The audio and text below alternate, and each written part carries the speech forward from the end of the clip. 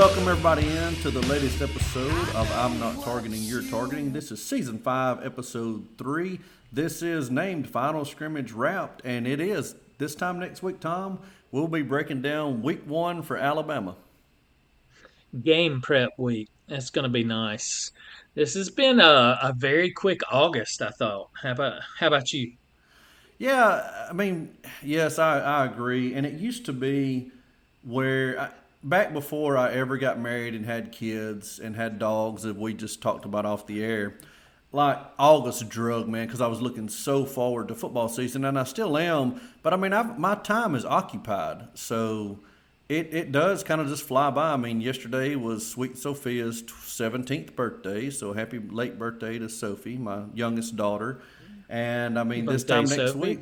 And you know, with week 0, which I hate the term week 0. I hate the week 0 because it's just I don't even know why they play it.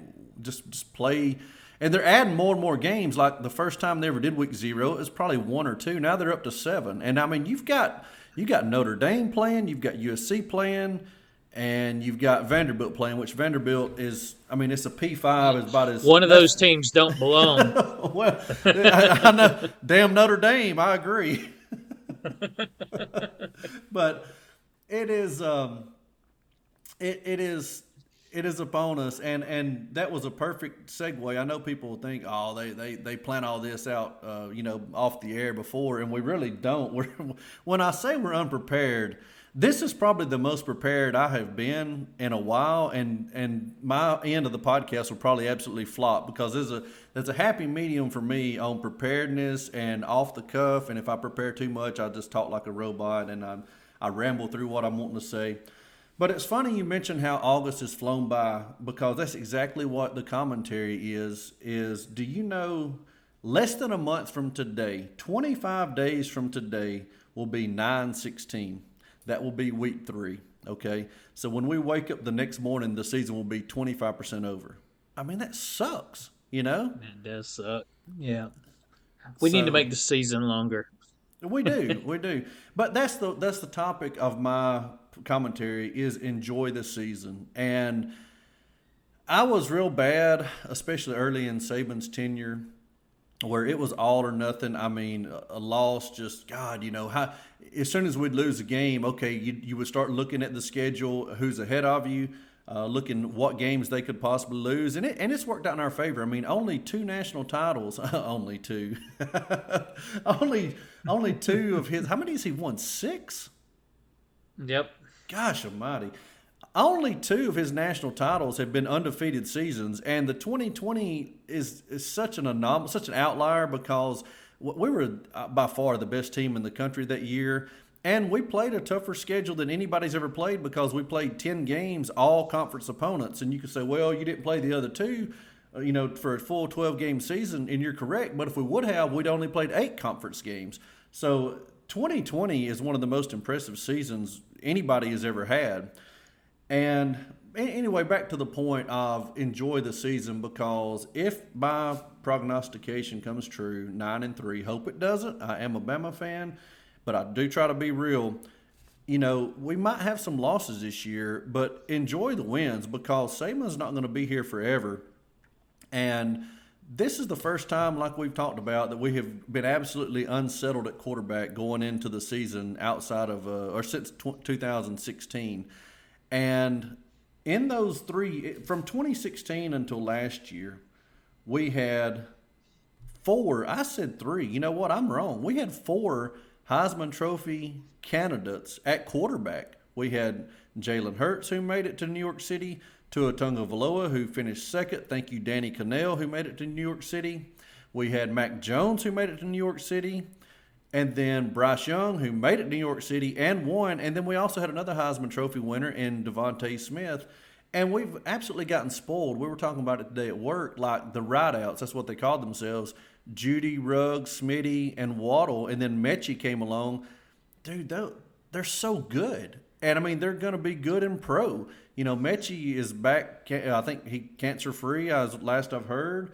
And Judy and Smitty, Waddle, they're all go-to guys at their respective teams. And then we've got four quarterbacks that's going to start the season this year. I assume Mac is starting in New England. Surely they're going to give him one more year before they pull the plug. But it's not going to be like it was last year and the previous years where we just kind of we can look at our schedule and honestly, I mean, okay, we might lose one game. I mean, those days are over for right now, and maybe they won't be. Like we've talked about, Milrow, who looks like he's probably going to start, brings an added flavor to the offense, and I've heard that we're looking to run the ball a lot more this year. And there was a really good post on Tyler Insider by Jess N, Jess, and then the letter N. I guess his last name starts with an N, and he was talking about how in scrimmages and in practices, well, when you get sacked, and I just did air quotes if you couldn't see it through the podcast airwaves. When you get sacked, it's just two-hand touch. The quarterbacks are protected. Sometimes that's good, sometimes that's bad. But, I mean, Milrow, as we saw against Arkansas, he can bring a dynamic that we hadn't had since Jalen Hurts. And Jalen, he was a much better passer at Oklahoma. But, he had better weapons. He had better weapons than Milrow's going to have this year, and he still didn't really get it done through the air at Bama like, Tua did, of course, and Mac did. But enjoy the season. That's if I could just sum it up in 3 words, the commentary: enjoy the season. Yeah, I mean it's you're setting us up for your doom and gloom, but I'm going to enjoy the season regardless of what you say. No, Well, I mean you raise a lot of good points. I mean you're exactly right. I mean this is not the team that's coming in and it was dominant and has a majority of the people back, and there's hardly any questions. I mean, it's full of questions. I mean, there are questions all over the field for us, but we have a lot of talent there, and it's just a matter of whether or not we can put it together. But you're exactly right. These, and I'll tell you this: you and I, of course, we went to college together, and we've been watching football games together for going on. Let's do a little quick math here. About 30 30 years. years plus, Yeah. and for the, I was gonna say, wow. Wow, now it's making me reflect because I was going to say for a majority of those, but that's not entirely correct. For half of those, we were without Nick Saban, right? Because Saban's been here 15 years now. He's been here. This So, is 17, I think. seven, yeah. So, can you believe? Does it feel like you and I have watched so much football together that the Saban has been the coach a majority of the games we've watched? No, I mean that's wild, but no, that's a good It, point. Not at all. it feels like he's the new coach, Yeah, and after everything we kind of suffered through. But wow, I didn't realize that. But the point being is that uh, pre Saban, it was always an anticipation of what you were going to get. You could see them going 10-2, 12-0, or 7-5, and even worse sometimes. But you just never knew, and it was still really enjoyable. I mean, it was always upsetting when you lost, and but the anticipation was always there. And this is something that a lot of new, I don't want to say new Alabama fans, but maybe a lot of younger Alabama fans. I mean, just think about it. If you're 14 years old, 13 years old when Saban got there, you're 30 now and you've known nothing but just dominance. yeah, for I sure. mean, that's you know, so those guys, it may be a new thing to them, but it's still going to be fun. It's going to be entertaining, and there's something to be said for a little bit of unknown in the upcoming season. It adds a little spice to it, if you will. So, no, I completely agree with you on that front. Um, One thing to note also, if I can remember what the heck I was going to note, you had mentioned, whether or not, or I guess the lack of the dominance or whatnot. We're starting the preseason. What are we, fourth in the AP poll or Yeah, fifth? four. We're four, and then we're three in the coaches, I believe. Four in AP. I saw a wild stat because we've been ranked one or two since 2008 every year except for how many years? Is it three I don't know that. Now we've in the been number preseason? one. We have been number one. Did we get number one last year? I don't We know that did. we did. We did. Yeah, yeah, we kept the streak alive last Okay, year. so we've been number one since 2008, at least one time during the season. That's That will correct. never be matched again. I don't think. No, and it's still going. Yeah, yeah. I mean, Uh, we have an excellent. We beat Texas, and let's just say we beat them convincingly. We are going to get some votes. We're not going to jump Georgia, but we're gonna get some votes. yep, yep. No, we certainly would. And I guess the point I was making a while ago, and I heard the stat the other day, and I didn't write it down, but only maybe three times, I want to say it's three times, have we not been ranked either one or two to start the season in the last 15 years. Uh, but of those two previous times or three previous times, whatever it was, we won the national championship. I like it. I like it, Tom. That's the stats I tune in for. That's the ones we like. I probably missed it, something fierce out in left field, but it was something along those lines. It's very interesting. And we've never let facts get in the way of good stats on this No, it's a good podcast. story. It's a good story. Yeah. All right. Well, let's roll into the practice report from the final scrimmage. I've read all the chit chat boards, as many as I could, and kind of the consensus on the quarterbacks is Milroe is probably going to get the start, and it looks like Buckner, the Notre Dame transfer, is going to be number two, and could change. The guys, that is people. The Red Elephant Club, they got to attend the scrimmage on Saturday. And I got my information from Tider and Cider. Don't want to try to pass it off as my own because it's definitely not. And I'm not a member of the Red Elephant Club. But that was kind of what they were talking about. Lonergan, Shannon Terry, who is, I think he was Bama Online. Now I think he's part of Own Three Sports. He sent out a very interesting tweet last week. I don't remember who all he had where. It was like Milroe was something like odds-on favorite to start or whatever. Most athletic maybe was Milroe. Highest ceiling was Ty Simpson. Strongest arm was Dylan Lonergan. And then like who can win the players? Question mark. Who can win the trust of the coaches? Question mark. And I should have retweeted it so you could have known exactly what I was talking about. But it was interesting that because Shannon Terry is very well respected around Bama circles, and I don't know that coaches ever talk to him or send or third party send messages third party to be like, hey man, let's temper expectations or let's do this. I don't know that they do or don't do that. But the fact that he put that out there about Dylan Lonergan and the players are raving about it. So I tell you, man, Milroe, Buckner, and Ty, if they don't come through early, it might be Lonergan's. It might be another 2016 Jalen Hurts where he's just too good to keep off the field. I don't think we're going to be in that situation. And like I said, I think Milroe with Buckner probably getting second team reps. But the impressive part about Buckner is he's been through like 15 practices, and he's already possibly, arguably running second team. So if that is the case, I don't know how you hold him off throughout the year. I mean, Milroe, like I told Tom off the air, I went and picked up two puppies from South Carolina this past Saturday.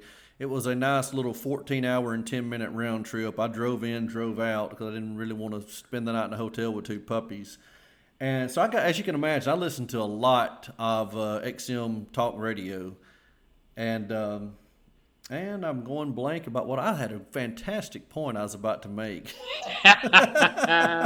but it'll come to me. I don't know. While you're thinking of it, Yeah, I've kind of heard the same scuttlebutt with the Milroe and Lonergan. And, Lonergan was one of the two touted freshmen, of course, that we had with him and who was the other one? What's the other guy's name? Eli Holstein maybe. Holstein. Maybe that's it. Yeah, yeah. So they both come in at the same time.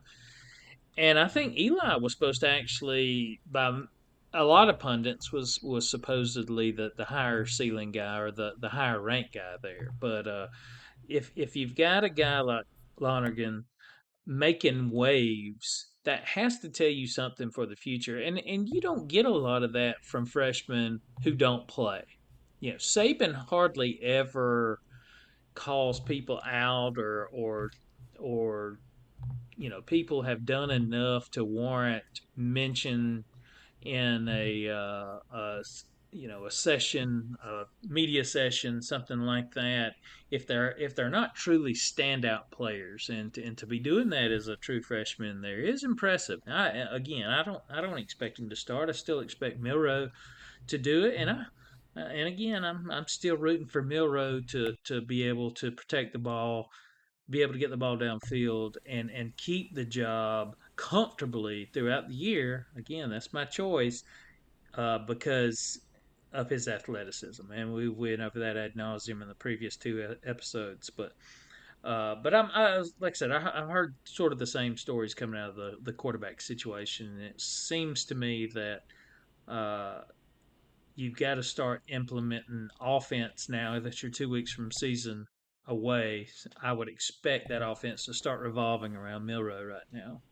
Yeah, I'm sure that the media viewing period is very short, but I'm sure at this point the reps have to be leaning towards one player or another. And I remember what I was going to say. It was they played Saban's press conference about it wasn't before it wasn't after the scrimmage, because the scrimmage they were actually playing a lot of the stuff they were playing was Friday. They were repeating Saturday. Then they had some live programming, but he basically said, you have to force me to not play you, or force me to play you, like force my hand where I can't afford to take you off the field.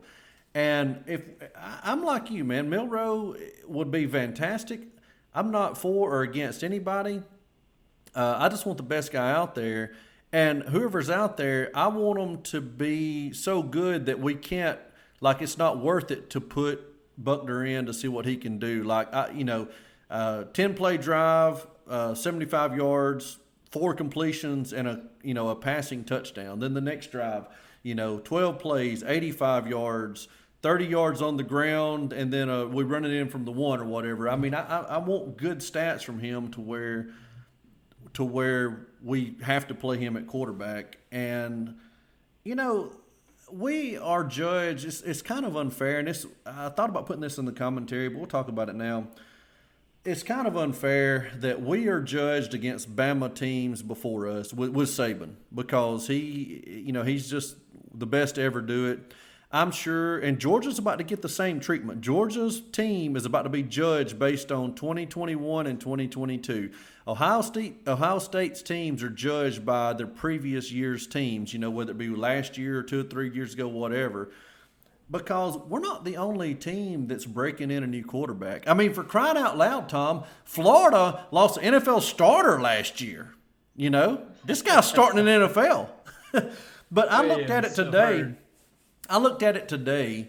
And Florida, and there might be more, but these are the 4 that I hurriedly got to jot down. Florida, Tennessee, Auburn, and Ole Miss all are going to be starting new quarterbacks. Peyton Thorne beat out Robbie Ashford. I know we're all shocked there. And Peyton Thorne was 19 touchdowns, 11 interceptions last year at Michigan State. The Big Ten is not, outside of Michigan and Ohio State, Penn State, and I don't even know if they played all 3 of those teams. I don't know the divisions. I don't know if they're in the leaders of the legends and what cross-division games they had. I know they played Michigan for sure. But, that is not overly impressive, 19 and 11. And Florida is the guy from Wisconsin to transfer in. Ole Miss, now I think they have a guy who's probably got more playing time than the rest of us. But, we are under the microscope, and for a couple of reasons. One, we're Alabama, and 2, we have Texas game 2. Like, somebody's got to be ready to go out there and sling it week 2. If Texas was week 5, if we had 4 patsies – and then Texas was week 5, and then we rolled into our conference schedule, it wouldn't be near big a deal as it is. But, Texas is going to set the tone for the season, and I've got us losing that game. But I did kind of crawfish on that last week, and I'll continue. If we beat Texas, we're staring 12-0 in the face. Because they're going to be one of the top. Well, we ranked them last week. We said they were in the top three teams. I think both of us had them at one or two. You know, so Yeah. it's somewhat downhill from there. Granted, we have some good teams to play, but I mean, they're going to be a great measuring stick. And if we were to beat them, like I said, let's just say Milroe comes out, shows out, we beat them 35-14. Heads are going to turn on Bama. Oh yeah. Let me ask you this, and I find this to be an interesting question, and I don't necessarily know my answer for it yet. But here are the top returning quarterbacks in the SEC. And the question I'm going to pose to you is where on this list do you say, yes, I'll just take that guy as a starter all year for us and take his ups and downs? Or no, even though our guy may or may not be better than him, I think we have a higher ceiling and I'd like to roll the dice with whoever we get that comes out of the group. Okay? You understand the Okay, question? I do, yeah. All right. So, uh, pretty much a first team SEC selection, Jaden Daniels, LSU. Would you take Jaden over our group? I think I will. Yes, I'll go yes on him. Yeah, and I'm questionable on him. Okay, KJ that's fine. Jefferson from Arkansas. Uh, I think so, and it's man, what is he going to be starting his third year? That's tough. That all that experience is tough. I'm going to say yes on KJ. I would take KJ. Yes, I would take KJ. Third team, Joe Milton, Tennessee. No, absolutely not. 14, Will Rogers, Mississippi State. That is a good one. I was as soon as you said the format of the question, I got to brainstorming. Will Rogers is interesting because he doesn't. He's a statue, right? Pretty much. Yeah, well, yeah, pretty much. I mean, I guess that's the way he's played. He seems like he could run it some, but of course, who knows what that offense is going to do this year. But Yeah. that's the way the Pirate was using him, just getting back there and just slinging it. Well, and that brings us. Let me cheat a little bit on this. You give me the receivers from 2018, I'll take Will Rogers. But the receivers we have now, I don't. I can't do it. I've got to have somebody that can create. Yeah, yeah, and of course it gets worse from there, and you don't have very many returning guys. I guess there's who is it? Jackson Dart from Ole Miss. He's back, right? Yeah, but Corral started. But yeah, Jackson Dart, Right. I think. And I don't know. You take Robbie Ashford from Auburn. He's back. He's already been Uh, demoted. yeah. Oh, Spencer Auburn Rattler, I fans. guess. Yeah, no, he's too sporadic. I mean, he had two great wins last year, Tennessee and Clemson, but Yeah. he's So not. Yeah, yeah. So the point is here, you've got a clear top four returning quarterbacks, and two out of the four at most is all we would swap them for. no, that's a good point. I think it's I think you would be kind of far fetched to think that whoever starts for Alabama won't make a run at being all SEC, whoever that is. I mean, do you think? Or okay, so here's a different way to put that. I just listed first team, second team, third team, fourth team, preseason all SEC from Phil Steele. What are the chances Alabama's quarterback cracks one of the top four Oh, all SEC teams? let's say if the quarterback that starts the first game and then starts against Texas, if he's the starter all year, I don't see any way that he's not at least second team All SEC third team All SEC because I agree. Georgia's got Carson Beck who was I think committed to us for a while. He'll be good, and they play nobody. Like he's going to be able to put up numbers. But I definitely see Daniels. You're fading LSU. If they fade as you expect them to, he won't finish first. If they have three or No. four losses, he won't finish first. So I would say if Jalen Milroe starts game one and goes to Auburn and he's still the starter, and we finish at 10-2, 11-1, maybe even 9-3, I think he's third team at worst. No. No. That's exactly what my thoughts were. So I wouldn't I wouldn't get down on a quarterback situation by my fans. Well, and I'll close out the quarterbacks because we need to talk defense, wide receivers, things of that nature. Uh, and I know that quarterbacks develop at different rates. I mean, Greg McElroy didn't start till his junior year, won a national title. Jake Coker transferred in, and we had him. We had him starting in 2014. All the Bama fans had him starting in 2014.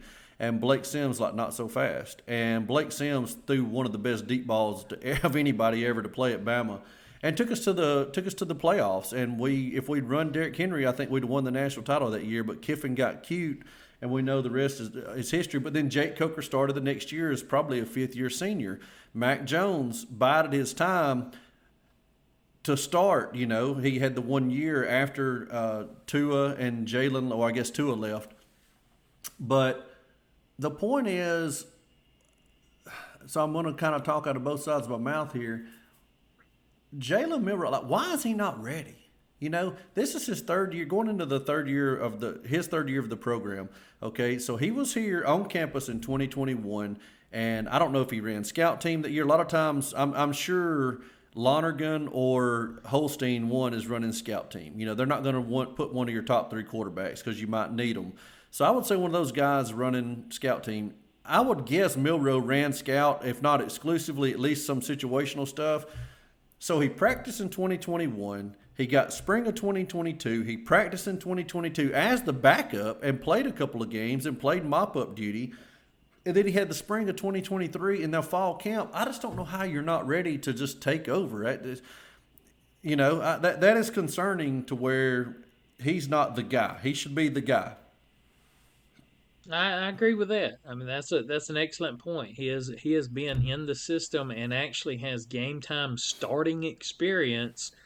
You would think that he would have taken it by the horns already. And he Yeah. is the front runner. Maybe the people behind him that we hadn't seen are just that good, and that would be great if that's the case. We just don't know.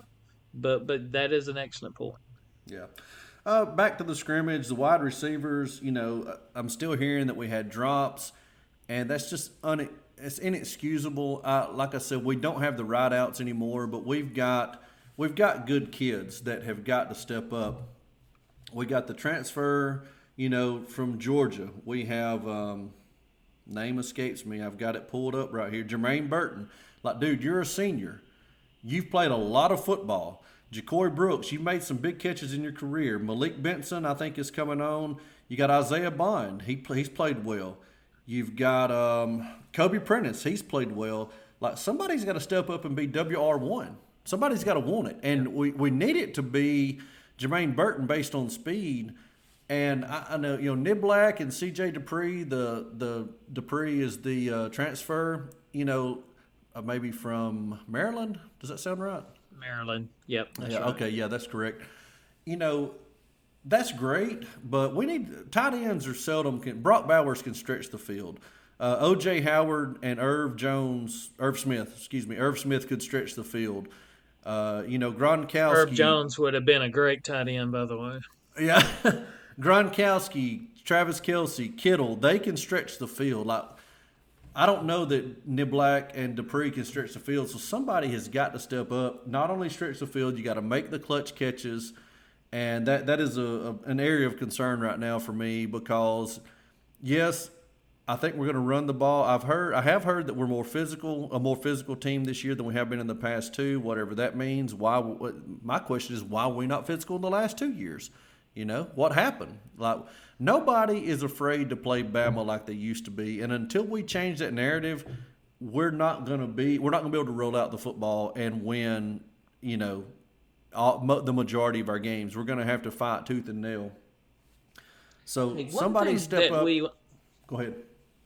Well, no, I agree with all that. And what I was going to say is one thing that I want to touch on next week, and I want to mention it now so we don't forget it, but it kind of plays into what you were just talking about, not being as physical as we had been and whatnot. And last week we talked about the new coordinators, which we were happy to see, but obviously we need results out of them. But there was one glaring thing last year that really eat at me, and I know it eated a lot of other fans too. when we had come off the previous 4, 5, 6 seasons in a row where our offense would get out and ahead of somebody early. Like there was a couple of seasons there where we scored on almost every opening drive. Like Mm-hmm. that was just almost automatic. The scripted plays work because you had a great game plan. You go out there, you execute. You don't have the ebb and flow of the game weighing on you at that point. You just go out there and do what you've got pre-planned, and it worked. And we scored at will. And last year we hardly ever scored on opening kickoff. It just wasn't. There was just something missing, and that it didn't matter who the opponent was. We just seemed to get off to much slower starts. Even in the lopsided games that we won, we tended to have to get our legs under us for 2 or 3 series before we started clicking and started making things happen. And a lot of that I think was coordinator driven.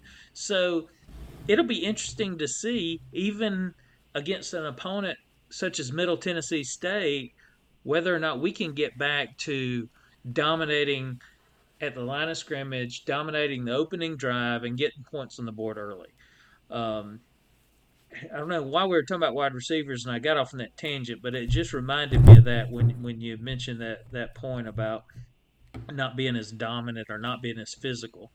But before we move off of wide receivers, I'll just say I got big hopes for Malik. I think Jermaine Burton seems to be the most vocal in the locker room now amongst the wide receivers, which is good. I think heck he's a senior now, right? Or is he a junior still?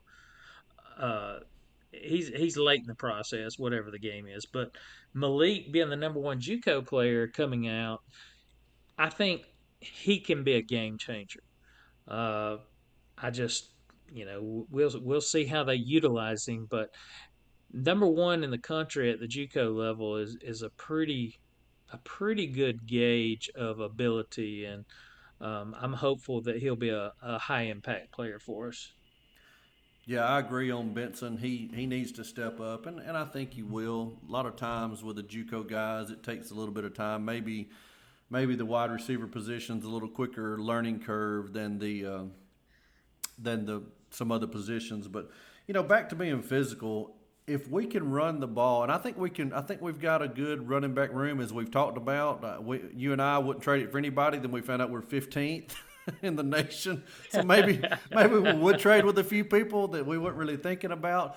But I'm happy with our running back situation. But here's the thing, okay? And with Jalen at quarterback, that opens up to where, and that was what Jess N posted is, people are upset that reportedly, not even factual, just the scuttlebutt reportedly that Jalen Milroe is a one read quarterback and go, one read and go. What that means is for people who are listening to this podcast that aren't football fanatics, I don't know why you're listening to this podcast.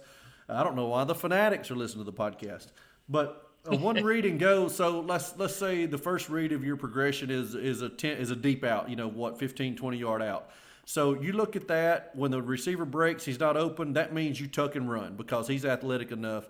Think Cam Newton, think Michael Vick, think Steve Young, those type of wheels that could really get some yardage. And that's not preferred because, man, like Tua would check down, Bryce Young would check down, all the greats, they check down and they hit their second, third, fourth receivers. That's where you make your big plays. But if we are one read and go, then that means eventually if he starts getting 8 yards a carry, 5 yards a carry, 22 yards a carry, taking one to the house, that extra defensive player they're leaving back, that extra safety, he's going to have to walk up. Then all of a sudden you've got one-on-one coverage. The problem is if our receivers can't catch the ball, then what does it matter if they walk a safety down? They're going to walk a safety down. They're going to stop the run because we can't catch the ball. So it's imperative that somebody steps up and is the WR1 as we talked about. But flipping sides to the defense, and that's really where they said we're more physical. I've heard offensive line is going to be really good at run blocking, and pass blocking is going to have to kind of come into form. That's fine. But defense more physical. Congratulations to Kool-Aid McKinstry. He is on at least one preseason All-American team, so that's fantastic. And I got to thinking, this is going to tie in with what I said about people not being afraid to play Bama like they used to be. If I'm defensive coordinator, if I'm head coach, here's what I'm going to tell my defensive coordinator this year. I'm going to go to Kevin Steele and I'm going to say we've got to get back to playing Alabama football. And here's what I want from my defense. I want hard hits. I don't care if you launch. I want balls separated from receivers, balls separated from running backs. I want a nastiness on the defense. And then, coach is going to be like, well, coach, we just can't do it anymore with the targeting rules and stuff. I'm going to say, coach, I'm going to tell you this. You play like I just said to play, and when we get too many kids thrown out from targeting, I'll let you know. But that is the mentality I would instill in the defense if I was coaching Alabama. I don't care if we get somebody kicked out for targeting. I want you to be afraid to come across the middle. I want you to be afraid to catch a little swing pass out of the backfield. I want to play hard-nosed, clean, tough football because let's be honest, man, a lot of the targeting are good hits. They're just not allowed anymore because – afraid of lawsuits, but I digress. Yeah, we definitely need that physical defense, and everything that I've been hearing is good. We need some depth. It looks like the Trey Amos transfer is going to play pretty quickly. It looks like Caleb Downs has secured a starting spot back there as a freshman in the defensive secondary. These guys are. We have some experience at every level, like solid experience. Dallas Turner in the linebackers, and then you got Jaheim Otis on the defensive line. You got Kool-Aid in the secondary. I mean, you've got people that are leaders. If you have four new starters in one of the groups, it's hard to have a leader in that group to to follow. But it's good having the experience that we have, even though it may not be as deep as far as experience wise than some teams because we lost a few players. I think we're really solid there, and I'm looking forward. I was looking forward to the defense last year, and they were improved. They were. We just didn't like a lot of the scheme and that sort of thing that went down, and we had a good year.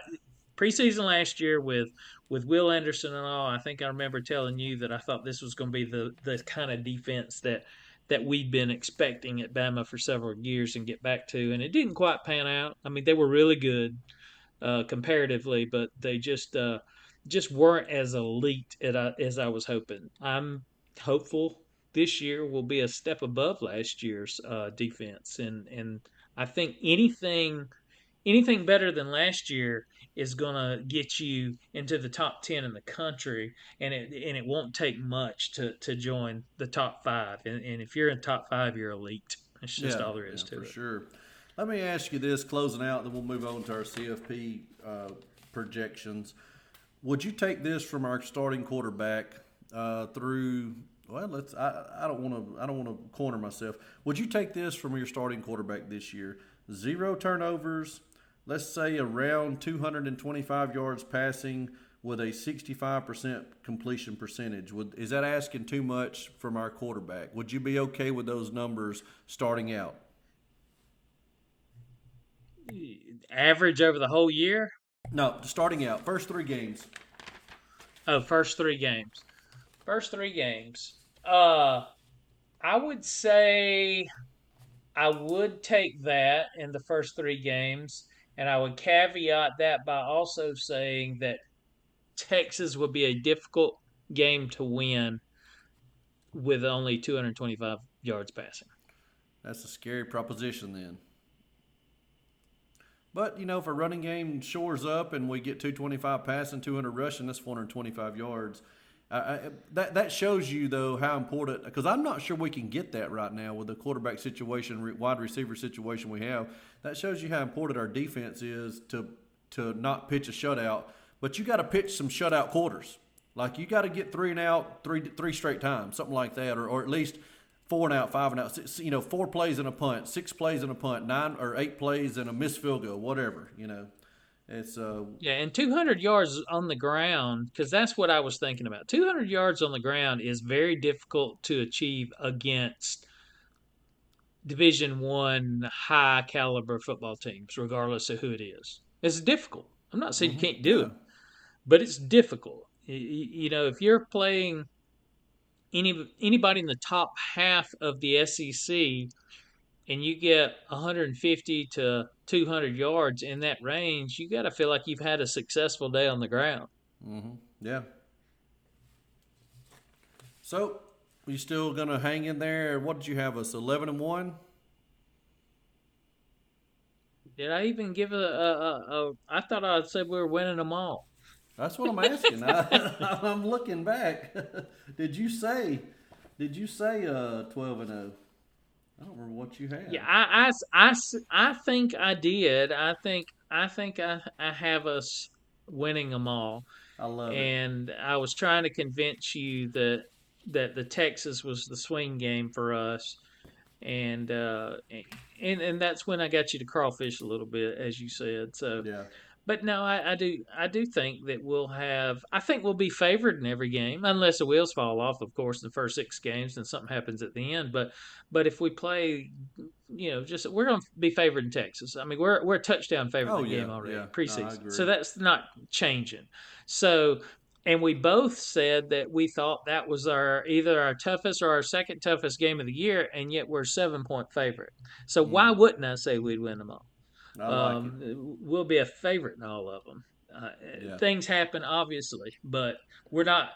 People go, "Oh, he's got crimson color glasses." Well, I mean, heck, you're the favorite. You're supposed to win. No, for If sure. if if I if I got on here and we knew that we were going to be underdogs in 3 games this year, it would be different for me calling us to win it all. And that's the situation you're in when you're LSU. They're going to be underdogs at least a couple times this year, at Hmm. least. Oh yeah. Tennessee is going to be underdogs at least twice, at least twice. Georgia's going to be a favorite in every game. There are a handful of teams out there that'll be a favorite in every game, and by gosh, crazily enough, those are the teams that are favored to win it all. Will Ohio So State be favored in every game? They they play. will not be. They play at Michigan. They will. They play at Michigan. That is correct. I don't think they'll be favored in that game. Yeah, I don't. I That'll don't be think they the will either. And yeah that's a dangerous game for Coach Day because they're not used to losing to Michigan, especially not three in a row. yeah no for sure. That's actually probably a pretty good segue into our college football playoff Yeah, yeah, predictions, for huh? sure. So I looked at this. We're going to predict our final four, and what I did with the AP poll. We're looking at the AP poll. So they've got Georgia 1, Michigan 2, Ohio State 3, Alabama 4. It's almost impossible to get those four teams because what that would entail is Georgia and Bama both finishing undefeated, or with Bama would have to have zero losses going into the SEC championship game and lose to Georgia, or have one loss and then beat Georgia. But if we had one loss, beat Georgia, we're going to be number one. And then Michigan, Ohio State play each other the last game of the year. The winner will go, if they're both undefeated, the winner will go to the Big Ten championship. But just for argument's sake, that was the AP polls 1 through 4. So my top four prognostication. Let's start with. I'll start with one. That's because that's easy. I'm going to say Georgia. I'm going to say Georgia runs the table, wins the SEC East, wins in Atlanta, and is poised for a three-peat. Who you have at one? Michigan. So they're going to avenge last year. They had a heartbreak last year with the TCU, and the quarterback stayed on the field and watched them celebrate, and that's how a lot of villain Michigan. stories start. Yeah. Michigan has a lot of juice back. They're going to be really good on defense again. They've got, if I'm not mistaken, they have their quarterback back. I forget Yeah, what they his do. name is. I know they have Blake Corum back, the awesome running back, plus another stable. They're going to be tough, and they get Ohio State at home. Hmm. I like them. I think they only play one other ranked team, if I'm not mistaken. I think that's Penn State. So they're gonna catch two ranked teams on their entire schedule, and they get Ohio State at home. Even if they were to lose They may be in Happy Valley for Penn State. I don't recall. I don't have it in I'd have front to of me. look They and may see. be there. Even if they would happen to lose that game, if they come back and run the table 11-1 and beat Ohio State, obviously they're in. Yeah, I agree. Well, number two, I've got Ohio State. I've got Michigan out altogether. I've got Ohio State at two. I really have high hopes for them this year. A lot of people are on Penn State. I can't get behind that. Not with them having to play Michigan and Ohio State. So I've got Ohio State at Yeah, two. yeah, I don't like Penn State either for the schedule, but I also don't like Ohio State for the same reason. Again, they go on the road to play, and I'm actually trying to pull their schedule up. Here it is, right here. So they go on the road to play Michigan, but Ohio State also has to go to Notre Dame, which of course we know how we feel about Notre Dame. That's not anything You special. said But they that with also such have to go to conviction. they also have to go to Wisconsin. Yeah, that's tough. So that's a tough game, and that's in October. So that's a little bit down the road. So Wisconsin may or may not have their feet under them at that time, but I think they just have a tougher schedule. So I have Ohio State out and Michigan in, but my number two spot I have Georgia. Yeah. Okay. Three, I've got You know what that your. means, right?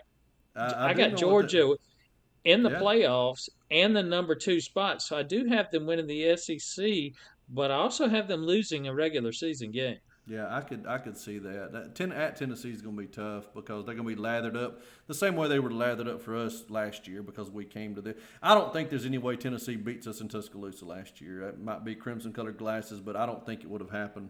At three, Oh, good Lord, no. I've got your poo poo team this year. I've got LSU at three. Man, they're solid. They're good. They've got good personnel.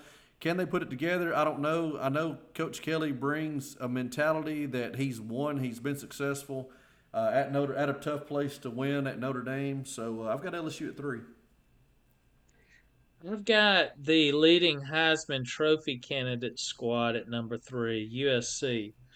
The Pac-12 obviously is a shell of what it's going to be. There's going to be some bickering, and USC's on its way out. And what a better way to give them the middle finger on the way out than to make the college playoff and knowing that the following year you're not even going to be in their conference Yeah, anymore. But I do think Williams is that good, and I think the coaching, of course, with what's his face over there. I can't even think of his name Lincoln now, but Riley. he's Lincoln Riley. He's putting it together. I mean, he made a run last year, and just his year one, I think he'll be that much better in year two. And he's got a second year quarterback. We know what he's doing in Oklahoma, and to be perfectly frank with you, you have better players at USC than you do at Oklahoma, in my opinion. Yeah, I I think mean, so. you take that whole West Coast, you've got your pick of the litter over there without hardly competing with anybody, and I think he gets it done. Yeah, I've got them at four. So we're pretty close there. I got USC coming in the fourth spot. Now I got Bama at four. All right, roll tide, I, Tom. well, I have that exact scenario that you were talking about. I have Georgia with one loss and Alabama undefeated getting to the SEC championship game. And then us losing a tight one, but still getting in. I mean, if you get to the SEC championship game undefeated, you're in, Oh yeah, for sure. regardless of that outcome. And that's where I have them sitting at number four. If TCU can get to their championship game and lose and get in, there's no excuse the SEC team couldn't be 12-0 and lose and get in. So I'm with Yeah, you on no that one. doubt. All right, so quickly, we've got about 6 or 7 minutes to wrap up. The last topic we're going to look at, I wanted Tom, I challenged him to name one team out of the top 12 that could be a surprise participant. So if you're looking at the AP poll, I don't have it in front of me, but I've got a couple of teams written down, and I'm going to let Tom go first, even though he said he wrote down two teams. So who do you have and why?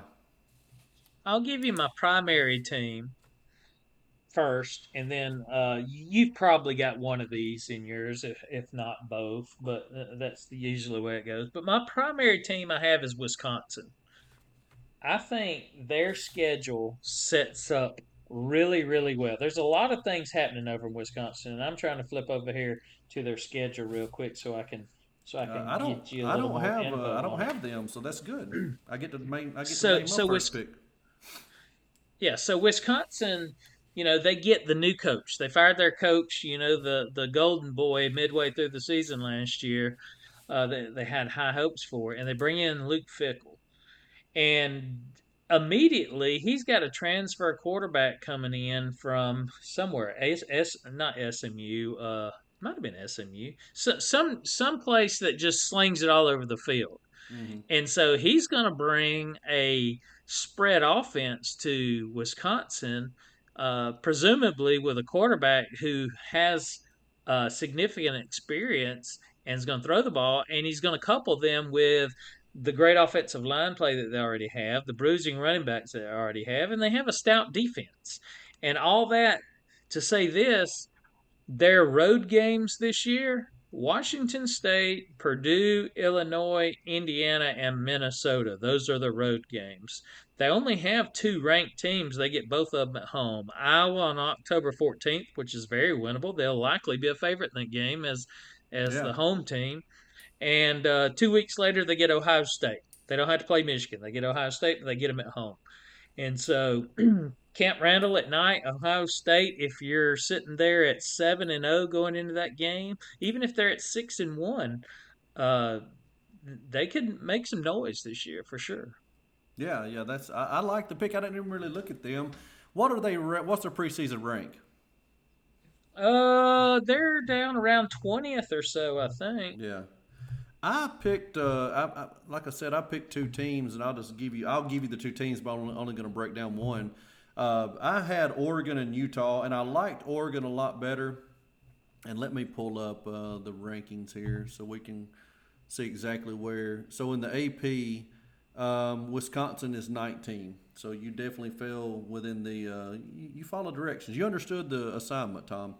Notre Dame is 13, and I'm like, yeah, they're not going to make it. And I'm going to be fair. They have a tough schedule. They play Ohio State, they play USC, and then they play another team. They play at Clemson. So I mean, that should be three losses there. I feel like, but I've got Oregon, and here's why. First off, you got Bo Nix, you got good Bo, bad Bo, and he's a fifth-year senior. He's using his COVID year this year, and I mean, it's time to get it done. He played well last year, and if he can really put it together, I'm talking a 12-game season, because he had a couple of hiccups last year where he just didn't play well. We saw bad Bo come back out. But their schedule sets up pretty nicely, in my opinion. They have Portland State at home. They do go on the road at Texas Tech, and that's a long ride on a plane. I mean, from Eugene all the way down to West Texas. But let's say they can win that one. I think they can. They host Hawaii. They host Colorado. They're at Stanford. Not even sure Stanford has a team this year. So I'm going to say right there, 1, 2, 3, 4, 5 games. They're going to start out 5-0. They go to Washington, who is ranked. I need my readers. I have hit the age where I can't. I can't tell if that's a 14 or a 10. It's a 10. Washington is 10. Okay. Actually, they have Washington. Yeah, they at Washington, number 10, on October 14th. Now that's a stretch. And like I said, there's a reason they're ranked 12th, because people look at the schedule and ask, can they run the table? No. Then where we're going to put them? They're going to put them at 12. Okay. But if they could get past Washington, they host Washington State. Then they go to Utah, who's my other team that I think outside the top 12 that could make the playoffs. If they can get past that one, you got Cal, then you've got USC. They do host USC, and I'm telling you, it's just like Wisconsin. If they can roll into their pivotal game undefeated, if somehow Oregon can roll aces and get into USC on November 11th, coming to Eugene, it's going to be a tough atmosphere. And if they were to get past that one, they've got at Arizona State. They host the rival Oregon State to close out the year. They've got 8 returning starters on offense, 9 on defense, and they do return their quarterback. So I think that is just a recipe where Oregon could make some noise. Would I put money on them making it? No, but just for our exercise, I like them. Utah hosts Florida first, and their season kind of sets up. They have USC. And the thing is, with Utah, they play USC and Oregon back to back, so there's a good chance that they could take 2 losses. I think that works in Oregon's favor. Even though they got to go to Utah will be coming off most likely a loss at USC.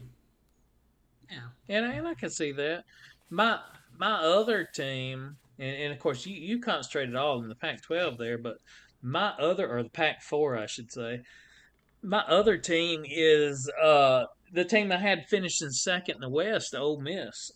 I think if you remember last year, Ole Miss was 7-0 Yeah. before they lost at LSU. And of course that spiral. I mean, they bounced back the next week and went to A&M and won. But then of course they had Alabama, which is a tough game, which they played very tough, but it was a tough game. Then they had to go to Arkansas, and then of course the Pirate beat them in the finale. Hmm. But they were very close there from having a really really good year last year. They get 9 starters back on offense alone, 7 more on defense. And of course, they got maybe the best running back in the conference, Quinshon Judkins.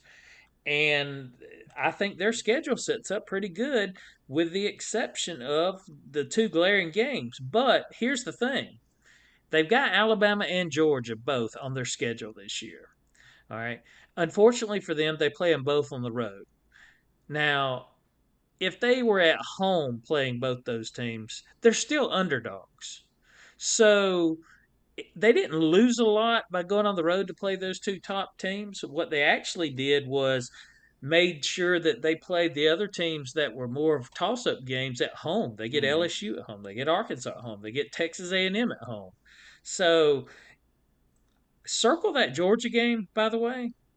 That's the week before Georgia plays at Tennessee. So Ole Miss goes to Georgia, but that, well, first off, if Ole Miss is rolling like I say they could be 7 or 8-1 going into that Georgia game, and force Georgia into game planning for them instead of Tennessee. Or if they overlook Ole Miss ahead to Tennessee, that's a trap game. But anyway, I think Ole Miss has an outside shot of making some noise. So that would be my second surprise team. Yeah, not a bad selection. I could see that. Well, that is going to wrap us up for tonight, guys. The next time, after this time, that you log on and listen to I'm Not Targeting, You're Targeting, it's going to be game week. We're going to tell you how bad we're going to be. Middle Tennessee? Yeah, the Blue Raiders. Them or Chattanooga. We're focused. I'm breaking Coach Saban's Cardinal rule. I'm already looking forward to this.